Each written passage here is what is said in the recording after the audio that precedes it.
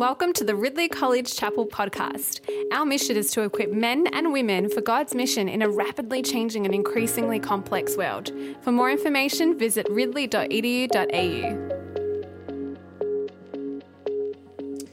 Our Bible reading today is from Matthew chapter 18, verses 21 to 35. Matthew chapter 18, verses 21 to 35.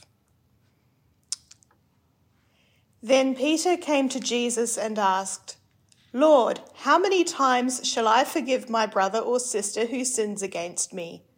Up to 7 times?" Jesus answered, "I tell you, not 7 times, but 70 times 7. Therefore, the kingdom of heaven is like a king who wanted to settle accounts with his servants. As he began the settlement, a man who owed him 10,000 bags of gold was brought to him. Since he was not able to pay, the master ordered that he and his wife and his children and all that he had be sold to repay the debt. At this the servant fell on his knees before him. "Be patient with me," he begged, "and I will pay back everything." The servant's master took pity on him, cancelled the debt, and let him go. But when that servant went out, he found one of his fellow servants who owed him 100 silver coins. He grabbed him and began to choke him. "Pay back what you owe me," he demanded. His fellow servant fell to his knees and begged him, "Be patient with me and I will pay it back." But he refused. Instead, he went off and had the man thrown into prison until he could pay the debt. When the other servants saw what had happened, they were outraged and went and told their master everything that had happened. Then the master called the servant in. "You wicked servant," he said. "I cancelled all that debt of yours because you begged me to. Shouldn't you have had mercy on your fellow servant just as I had on you?" In anger, his master handed him over to the jailers to be tortured until he should pay back all he owed. This is how my heavenly Father will treat each of you unless you forgive your brother or sister from your heart.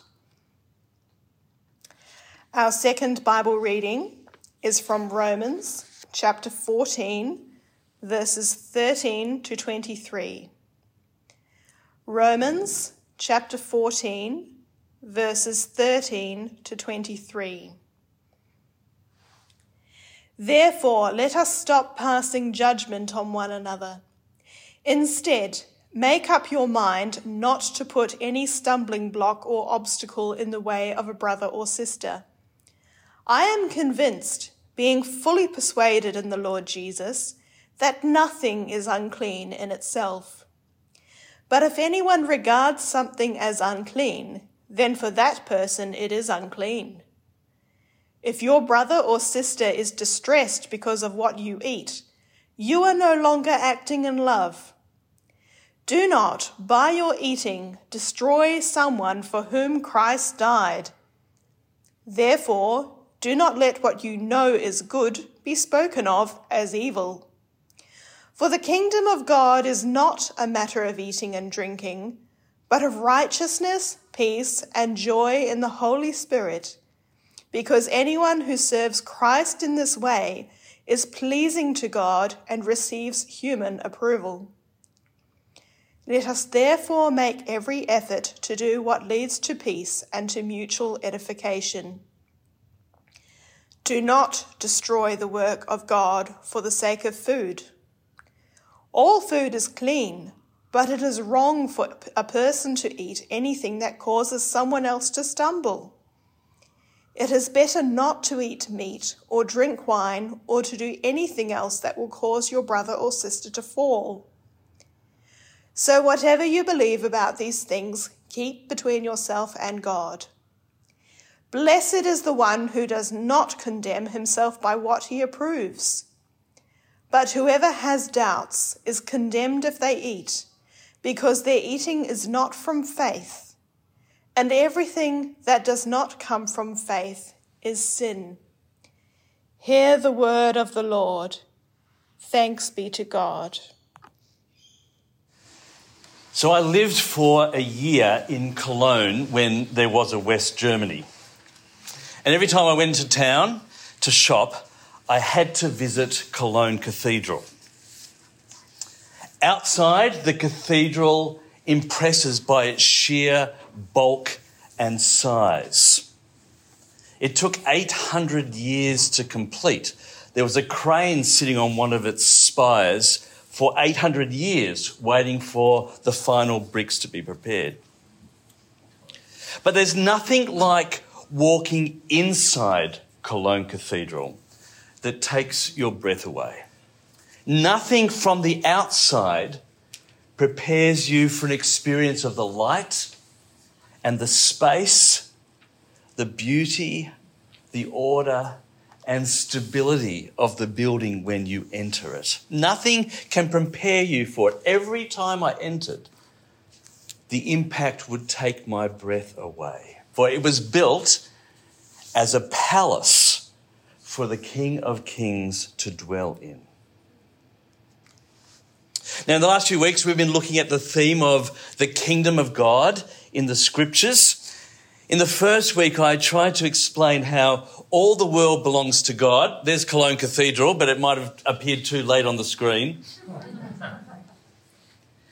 I've tried to show how all the world belongs to God, but the kingdom of God is that part of the world where people no longer contest his rule, but submit joyfully and praise him for it.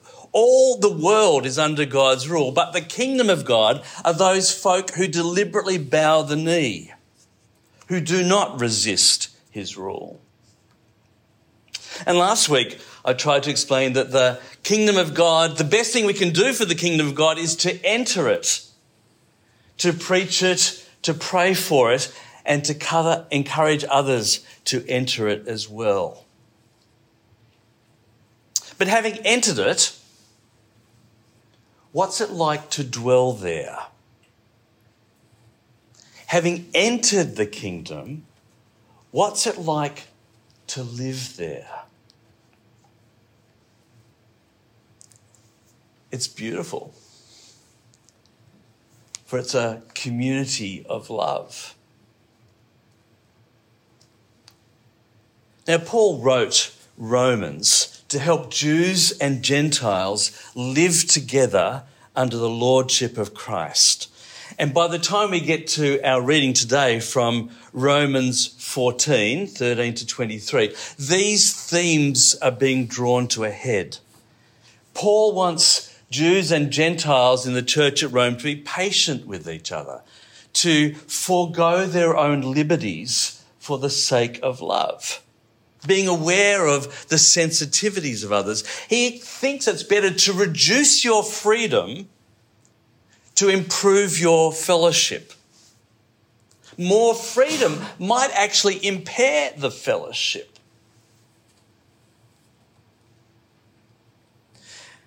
It might not surprise us then to learn that the only time Paul uses the phrase kingdom of God in Romans is here in Romans 14. Because it's in these chapters that Paul is speaking about how believers should live together, what it's like to live together under God's lordship, what it's like to be part of the kingdom. Verse 14, 17 is the heart of it, perhaps the heart of the whole book of Romans. For the kingdom of God is not a matter of eating and drinking, speaking about how they were debating how you should take idol meats or how they were thinking about the rituals they conducted each week, not merely having food and having drink. The kingdom of God is not a matter of eating and drinking, the debate we've just heard, but of righteousness, peace, and joy in the Holy Spirit. Living in the kingdom, brothers and sisters, is not merely about what we do, our activities, but about our attitudes to each other. The kingdom of God is about virtues, but virtues that don't make me stronger, but virtues that make us stronger. The kingdom of God is not about our values, but our bonds. It's a vision for the way the world will yet be.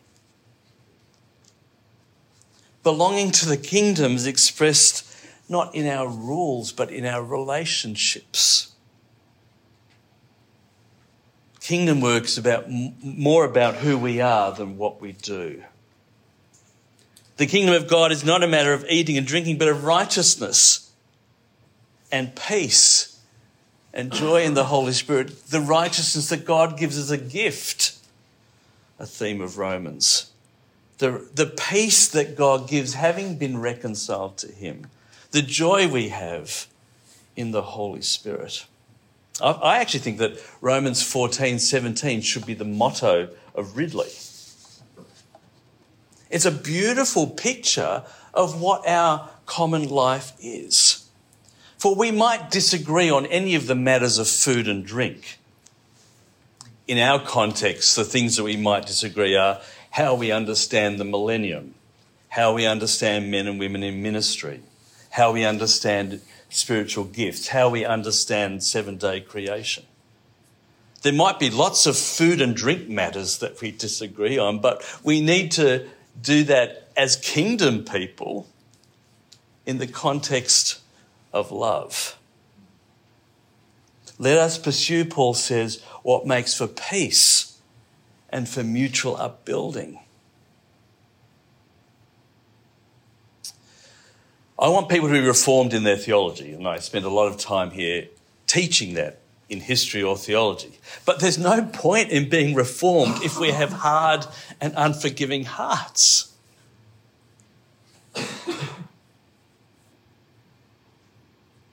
No, Jesus warns us in speaking about the kingdom that it should produce fruit.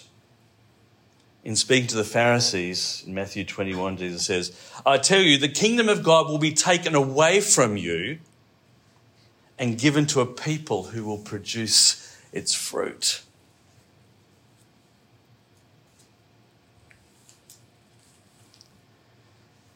The kingdom is a kingdom of love. And one of the central ways that Jesus describes how we love each other is to forgive each other. In Matthew 18, Peter comes to Jesus and asks a question. Matthew 18:21. Lord, how many times shall I forgive my brother or sister who sins against me? Up to 7 times? The rabbis had said 3 was probably enough. But Jesus answers, 18:22, I tell you, not 7 times, but 77 times. And if you know the story of Genesis chapter 4, where Lamech was going to take revenge 70 times 7, Jesus is saying, your forgiveness has to go beyond that kind of revenge taking that Lamech committed himself to. It seems like there's no end to our forgiving. So Jesus tells a parable about the kingdom, what it's like to live together under his rule. He says, verse 23, the kingdom of heaven is like a king who wanted to settle accounts, settle debts with his servants. As he began the settlement, a man who owed him 10,000 bags of gold. This is a ridiculous amount.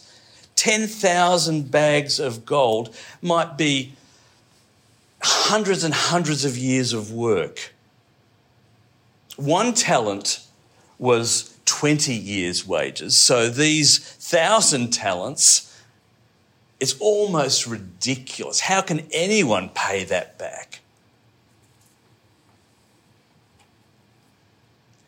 Since that servant was not able to pay, the master ordered that he and his wife and his children and all that he had be sold to repay the debt. It's unlikely, even if he did sell all that, that there'd be enough in the pot to pay the king back. At this, the servant fell on his knees before him. "Be patient with me," he begged. "I will pay everything back." It's a hollow claim. But the servant's master took pity on him, cancelled the debt, and let him go. He released the debt and he released the servant. But, verse 28, when that servant went out, he found one of his fellow servants who owed him 100 silver coins, 100 denarii, almost nothing, probably 100 days' work. He grabbed that man and began to choke him. "Pay back what you owe me," he demanded. He responded with violence for such a piddling, such a ridiculous amount of debt. His fellow servant fell to his knees and begged him, "Be patient with me and I will pay it back." And it could have been possible to recoup that, to pay the servant. But the other refused. Instead, he went off and had the man thrown into prison until he could pay the debt. When the other servants saw what happened, they were outraged and went and told their master everything that had happened. Then the master called the servant in. "You wicked servant," he said, "I cancelled all that debt of yours because you begged me to.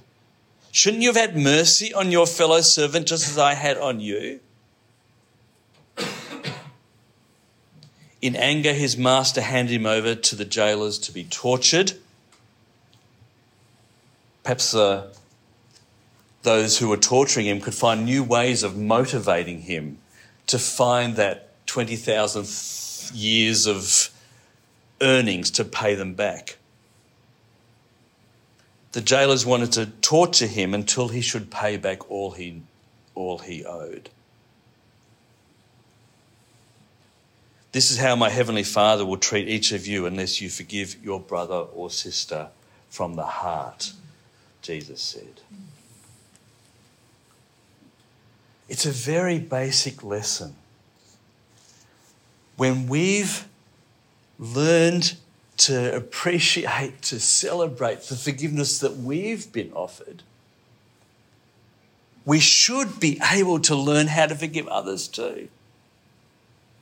How can we expect to live in the kingdom where Christ our King has forgiven us our sins, but not extend that forgiveness to those, our brothers and sisters around us? Tom Wright says in his commentary, Christian forgiveness is like breathing. You can only breathe it out if you first breathed it in. It's inconceivable, Jesus is saying, that Christians would not forgive. But it's also inconceivable in our world when we do. In February 2020, a Maronite Christian couple in Sydney named Layla and Daniel Abdallah lost half their children in the blink of an eye when a car drove into a small crowd and killed 3 of their 6 kids. It's just breathtaking. Perhaps more breathtaking from the media's perspective was how that family learned to forgive. The wife, Layla, said, "I don't hate the driver. I think in my heart I forgive him, but I want the court to be fair." So often you hear folk coming out of the courtroom on TV and they say of that person who murdered someone else, "I want him to burn in hell." Listen to what she's saying. "I want the court to be fair." She says, "Forgiveness at that time, I believe, came from the Holy Spirit. I've been practicing forgiveness all my life on a daily basis," she said. "When you forgive your parents, your siblings, your friends, your spouse, these are all small acts of forgiveness, but overall, you have to start forgiving the little things in order to be able to forgive the big things." Isn't that just glorious? Death is part of life, she said. The Bible is clear. We'll all die. And we should be preparing for that day. I also believe that our children don't belong to us. They're here for us to care for them, but they are children of God and they belong to Him. Our job is to get them ready to meet the Lord. It's just beautiful. Forgiveness is the key to a long-lasting relationship, she said, and it's brought our marriage closer, helping us look forward to the future. They created the I Forgive Day in honour of their children. But our world finds it easier to be outraged by injustice than to forgive each other's sins.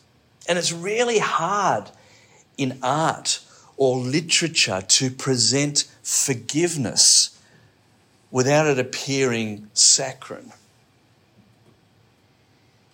But there's that wonderful moment in the musical Hamilton when Eliza forgives Alexander, her husband, for his infidelity. And she sings, "There are moments that the words don't reach. There's a grace too powerful to name. We push away what we can never understand. We push away the unimaginable." They're standing in the garden, Alexander by Eliza's side. She takes his hand. It's quiet uptown. Forgiveness. Can you imagine? Forgiveness. Can you imagine?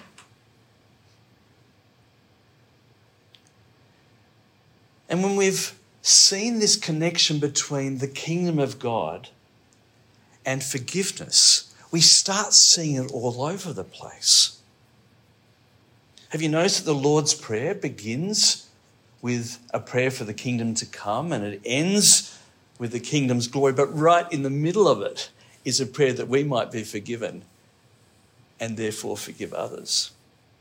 Oh, have you noticed that in the Beatitudes, the first Beatitude begins with reference to the kingdom and so does the last, but in the middle, we learn that the blessed are those who show mercy because they've received mercy. And it makes kind of sense. If we're the community that belongs to the King, if we've learned that the King died for our forgiveness, the kingdom and forgiveness must go closely together. So who do you need to forgive today? As we say the Lord's Prayer this morning before communion and pass the peace, we have an opportunity to practice forgiveness, acknowledging that the great debt that's been forgiven us can be breathed out. We can pass it on to those around us at Ridley as well. But there is a caution in Matthew 18. Forgiving people doesn't mean that there's no discipline in the church. The very few verses before this parable, verses 15 to 20 of chapter 18, point this out. If your brother or sister sins, go and point out their fault. Doesn't say anything about forgiving them. We assume that they are to be forgiven, but that doesn't mean if we've forgiven them that we don't point out their fault. If they listen to you, you've won them over. But if they will not listen, take one or two others along so that every matter may be established by the testimony of 2 or 3 witnesses. If they still refuse to listen, tell it to the church. If they refuse to listen even to the church, treat them as you would a pagan or a tax collector. I tell you, whatever you bind on earth will be bound in heaven. Whatever you loose on earth will be loosed in heaven. There is a right moment for pointing out what sin we cannot tolerate within the church. Some sins have to be bound. Some sins have to be loosed. Forgiveness is what we breathe. But it doesn't mean that there aren't occasions in the church when we exercise discipline for the sake of the kingdom of God. Brothers and sisters, in the community of the kingdom, love and forgiveness witness to the beauty and wisdom of the Lord. In the community of the kingdom, devoting ourselves to others' prosperity will not lead to scarcity. We don't need to fear that God's going to be stingy with us if we give away our love and forgiveness. This is a community of love and forgiveness. This is a community of abundance. No wonder Jesus says, "Seek first the kingdom of God, and all these things shall be added to you as well." So let me pray. Praise you, Heavenly Father, for this community. Praise you that we belong to you, our King. Praise you that in this place we can learn to love and learn to forgive. Please abundantly bless us this day, that in seeking your kingdom, we'd know that all other things have been added unto us as well. In Christ's name, amen.